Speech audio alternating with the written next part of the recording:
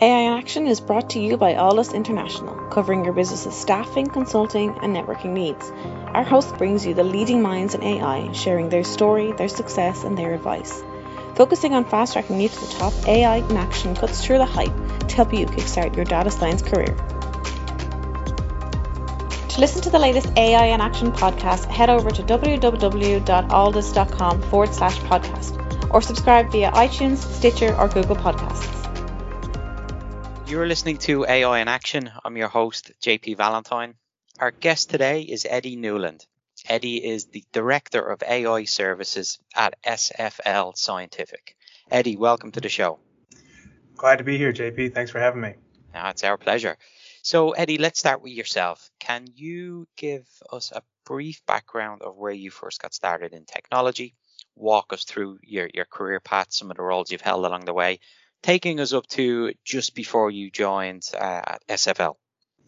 Yeah, absolutely. So I graduated college in 2009, which was, an unfortunate time to be coming out of school. There wasn't a tremendous amount of opportunity given the recent recession and crash. So I moved back to San Francisco. I had gone to school back on the East Coast of the United States, and I moved back home to San Francisco to really kind of just see what was out there. I had played golf in college, so I worked as a golf pro to really just kind of keep myself busy.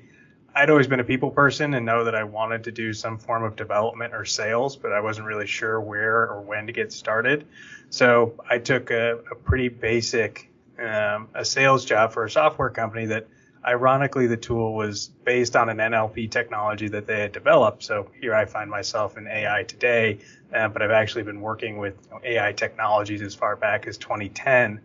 And over the next 5 to 10 years, I worked in different roles starting originally really just sales, a lot of the cold calling and selling software, but then growing into more development and client relations type roles. I went back to school in 2014. I went back and got my MBA. And in doing that, I graduated to kind of this development perspective, and I focused my career into professional services. So for 5 years, I worked at an organization called Berkeley Research Group, where I was a client development representative. We had a number of different consulting practices, both in the litigation and healthcare field specifically.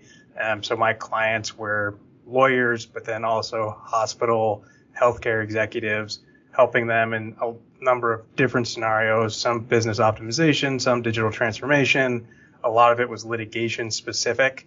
So if people got into trouble, we would be the people that they would send the data and the information over to be the third party that would testify on their behalf as to what actually happened. So through all of that, I kind of gained this experience of looking at organizations, specifically within healthcare, but then across other different verticals, and understanding where their data lives and what can be done with it, for better and for worse. And that kind of led me to SFL Scientific, because I've been working healthcare life sciences a lot. It's a big space for us as an organization. And when I got to know some of the founders and came in to interview and chat with them, I gained an even greater understanding and appreciation for all the things that the data that these organizations have been able to collect over the years would be able to do for them. So it was a pretty natural fit for me as a development perspective to come in and join the firm, because they've been taking a couple of different approaches to finding clients. And given what we do, we've been very fortunate to stay quite busy without having to do a lot of, trying to meet people and trying to develop new opportunities. But now, in this COVID world, there's a little bit different approach and sort of a professional process that we wanted to put behind it. Yeah, and you touched on it there, given the nature of SFL's business model. You've had a lot of projects coming your way, and despite the disruptions externally, you guys have still been very successful. So I think that's a nice segue into giving a complete overview of the business model, the types of customers you're working with, and then your role as Director of AI Services. Yeah, absolutely. So SFL Scientific was founded in 2015. Our co-founders, Mike Luck, Mike Segala, and Daniel Ferrante, are all PhD physicists. They met at Brown University while they were getting their postdoc, or Daniel was doing his postdoc, and Mike were doing their doctoral studies. And then afterwards, a couple of them went over to CERN in Switzerland and were studying at the Super Collider. And once they finished, they all three went into more commercial roles, but realized that all of the sort of machine learning, and at the time, it didn't have the buzz terms to it, but deep learning models that they had developed in part of their academic study was becoming a growing need across the commercial landscape. At that point, federal hadn't really come on board, but commercial certainly. And they all took roles where they were doing that internally at different organizations, but quickly came to realize that there was this big need for people that had the abilities that they had to work both from the hardware and thinking about architecture when it comes to all this, what we now know as big data, and then the modeling and also operationally how this would affect a business or leveraging this would affect a business. So they got together, they founded the organization, SFL Scientific, in 2015 and opened the doors really as a professional services organization. So we as an organization don't have any intellectual property. There's no secret software. There's no hardware that we leverage. We are technology and tool agnostic. What we specialize in is solving very hard mathematical problems, algorithmic-based problems at their core. So the team is about 35 PhD level data scientists now, and that's what we do all day, every day. We're based here in Boston, Massachusetts. So as you'd imagine, we were able to get a nice kickstart kind of in this space with the healthcare and life science organizations that exist here in the area. But at this point, and given the nature of what we do, there's really no limit, whether it be country or regional boundaries on who we can work with or what we can do. So we're fortunate to have clients globally, though many of our clients are here in North America. And the problems that we solve are no longer constrained to obviously healthcare and life sciences. They really work across the board. In general, there are more organizations that fit in the traditional life sciences or healthcare bucket that are exploring AI. A lot of other larger orgs in different verticals are certainly looking to AI and what it can do for them. But just by nature of the understanding of the people that work within the organizations, if you think of like big pharma or big biotech companies, those folks all came out of academic backgrounds. They were, in the lab down the hall from the people in the physics department that were using these types of algorithms to do their discovery. They've got an appreciation for what's possible. There's not as much of a learning curve. I think the learning curve itself is starting to flatten out as more people are gaining a greater understanding for AI. But there's a lot less education that goes into that vertical than there may be, say, state or local education or something to that. But we're starting to see a big uptick in retail, manufacturing especially. People that have large factories have any number of use cases for both computer vision and time series when it comes to preventative maintenance. And as a team, the way we look at the market is we try not to segment ourselves just based on specific verticals, whether it be healthcare or manufacturing, but look at it in terms of the data modalities. So we have a computer vision team, we have a natural language processing team, and then the third bucket, and a lot of people will put different things in this bucket, but it really always boils down to kind of temporal or signal data and processing. So we organize our team across those three groups, and everybody gets cross-trained. So it's not like if you come to work at SFL Scientific, you only get to work on computer vision or NLP problems, but we have leaders that are specially trained in those areas, and they work under our technical leadership to guide the different project teams, as we go forward. I appreciate that, and it's great to hear about the organic growth starting with Boston, North America, and now global customers. You've given some insight into the customer base, starting off initially with healthcare, and now it's expanded. And you also touched on the type of work that you guys do. You and I have spoken previously about how your data scientists are more fully formed and take hands-on and lots of different aspects. Can you give us some insight into what you mean by that? Walk us through what it's like to be part of the data science group there, from responsibilities, but then also, an example of a project that your group could be working on at this moment in time. Yeah, absolutely. So different than other larger consulting organizations who might do AI or say they do AI at this point, every project that we work on runs a very lean team. So a traditional project team or sort of a typical product team for SFL Scientific will have one of our technical leads at the top, which is one of our co-founders.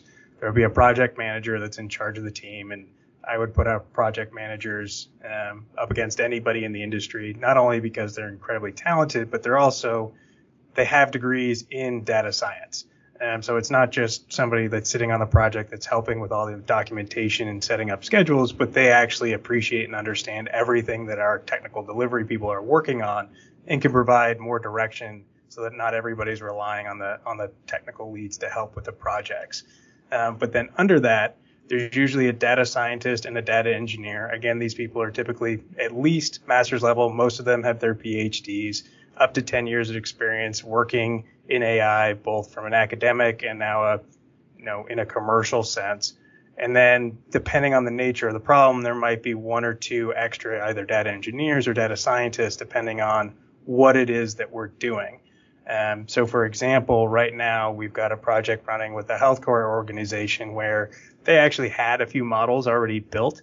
So this particular team is one data scientist who's working on model pruning and helping to optimize the models that already exist, while also coming up with some unique or novel approaches to the solution that they've developed, because there are models and different approaches to every problem. So we want to make sure that even though the client says that this is the approach that they've determined is the best, we want to help them to verify that you're right, this is the best, or, have you thought of this model? There's some recent developments in academia. We might be able to take this approach. But then for this particular problem, they're trying to get it onto edge hardware. So that's a big engineering feat, or not feat, but a big engineering step that they're taking, because they built this thing kind of in a sandbox or in a vacuum. Now we need to move it not only into production, but move it into production at the edge. And there are a lot of considerations that need to be made from that. So we take a step back, take a 30,000 foot view. We look at it strategically of building a functional specification so we can understand all of the architecture, the inputs, the outputs, the cleaning, the security, everything that goes into where this model will eventually live. And then you've got to build that environment. And that takes a lot of work, both in documentation and processing, working hand in hand with the client to understand what's light labeled, what's blacklisted. Every organization, even within a given cloud provider or on-prem provider for hardware, might have certain pieces that are and aren't allowed to be utilized. All of those things will configure down, and some of it will impact the model itself, because there are certain models that run better on different types of hardware, or they're just too large for an edge hardware piece. Taking all of that into consideration, that's what, like, an example of a project or a type of project and how our teams get built around them. So obviously 2020 presented quite unique challenges with the disruption that we faced at COVID. How has that impacted the customer base and the types of project that SFL are being asked to work on? You've already indicated that there's been an increased demand for your expertise and skill set across various industries now. But when you look back at 2020, what has the outcome of the COVID-related disruptions been for SFL in terms of future business and growth of the company? Yeah, so 2020 was unique for everybody, and I think we were very lucky that the core business and what we deliver for our clients, though we have the opportunity, and in the past we've certainly worked on premises at our client sites. More often than not, though, most of the work is done remote, so we were well suited to what 2020 demanded from organizations to be able to be agile in that way. But when it came to clients specifically, healthcare being a big one, where in the immediate, everybody just kind of took pause and took inventory of, what is this going to mean for their business, which was fine. We had plenty of projects in motion, so we just kept delivering on those. But a lot of, if you think of, elective surgeries and things that like that slowed down, eventually the tail caught up to the suppliers of the medical devices that are leveraged in that. So if you're getting something put in for your heart valve or something into your lung, the suppliers of those hardware, those are some of our biggest clients, because they want to make that technology that they're putting in your body even smarter. They want to connect it. They want to have algorithms to run diagnostics so that they can predict the next time somebody might have a given episode. Those are the types of projects we get to work on. And the fallback from, or the fallout from COVID, was that a lot of those surgeries weren't happening. A lot of the development efforts at those types of companies was being paused because they just had a lot of product on the shelf. The product wasn't being used in surgeries or what the case might be. And that worked, across all industries. There were a couple of opportunities that we had in the farming industry, or like the meats industry, where they wanted to use AI to monitor not only their supply chain, but also some of their processing aspects. And, the plant shut down and people weren't, they weren't actually producing as much. They had problems with COVID and things like that. So on a whole, it was interesting to see there was a drawback in certain areas, but then also, there are organizations all across the country that actually benefited. Everybody looks at Amazon, and DoorDash and other food delivery services that benefited from COVID. But there are other niche businesses that have also sort of excelled during all of this. And because of that, that gave us opportunity to work with them because they had funding that they might not have had in the past through all of this. So it's been an interesting dynamic. You can't say for certain that like this group exists now that didn't and that it fits into an easy bucket. But there are a couple of, and a lot of the healthcare, or sort of the people that took pause due to COVID initially seem to have gotten their legs back under them. So at the end of 2020, a lot of the projects that we had just been discussing throughout the course of the year that we knew people wanted to do was just a matter of, are we going to have the budget to pursue it? And we're starting to get those approvals again, and we're starting to go forward. So the beginning of this year has actually been quite busy, and it looks like 2021 could be a great year for us. So following on that last point, 2021 looking like a great year, can you give us some insight on the expected growth from a customer base, but more importantly then the types of individuals that you're going to need to bring in order to continue to service these customers? Yeah, so we certainly have open recs right now. So anybody that's listening or anybody that that meets the qualifications of the levels of data scientists that we're looking for, we're certainly hiring in that space, data engineers especially. I think when you think about where our work is going, as an organization, we're starting to work more in the federal space. Federal comes with its own unique challenges when it comes to winning the business, but also a lot of it requires clearances from a security standpoint. So data scientists that have a security clearance are at a premium. And definitely a resource that we're looking to bring on board, data engineers for the same reason. But then data engineers in general, people that are really familiar or as familiar as you can be for such a new space with ML ops and everything that goes into that. More and more organizations are starting to not only develop these models, but start moving them into production. And many of our members of our teams kind of wear two hats, where they're not only data scientists, but they're also data engineers. We're starting to have a growing need for more dedicated data engineering talent, just because as we build more of these models or more of these organizations, instead of coming to us with their first proof of concept or their first use case, they're coming and saying, hey, we've solved these 20 problems. We've got a few of these models into production, but we want to take these next 10 that we've developed and move them into production. We're thinking about using a software, and there are a lot of great options out there depending on what your setup is for ways to leverage that. But you're still going to need somebody to build all those pipelines and architect that environment and kind of give you the roadmap, if you will, for what you're going to need. So we're looking to hire as many of those people as we can as well. Final question from me then, Eddie. Your data scientists do have to wear multiple hats, and I think it would be useful to get your take on the pros of being one of these fully formed data scientists who work on different projects in different industries and wear much of the responsibility, as opposed to a more isolated data scientists who have one core specialty and work on the same types of projects over again. You've talked to me about the variety and a lot of the positives that come with that level of exposure. So it'd be good to get your take on it and help people understand what options are out there.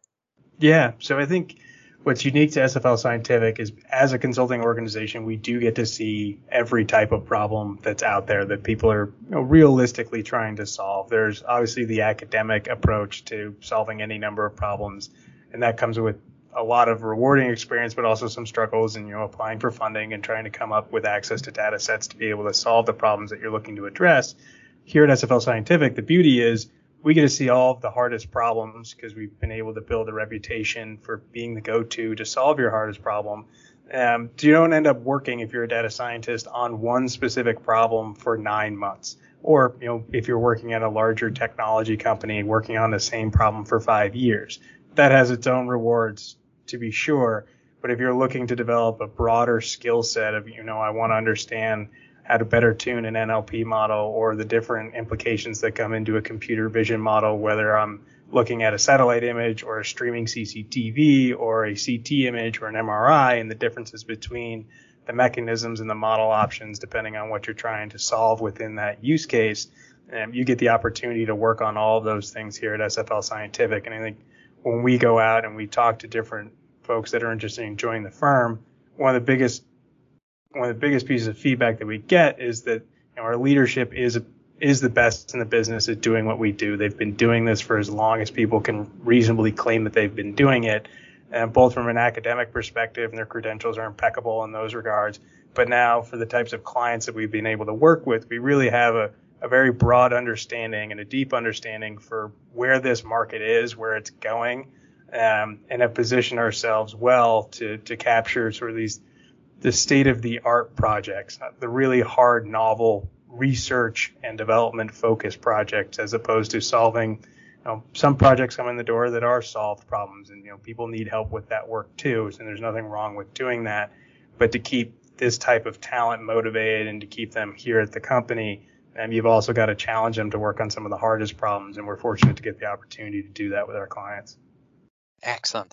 Well, Eddie, we appreciate you coming on and talking to us today, giving some insight of not just your own background, but what's happening at SFL Scientific. I think people who are familiar with SFL already know that the standard and caliber of the individuals and the work that you guys do. So I think it's helpful for others to learn about it, as it could be a great future place for them to work. So thank you again for sharing.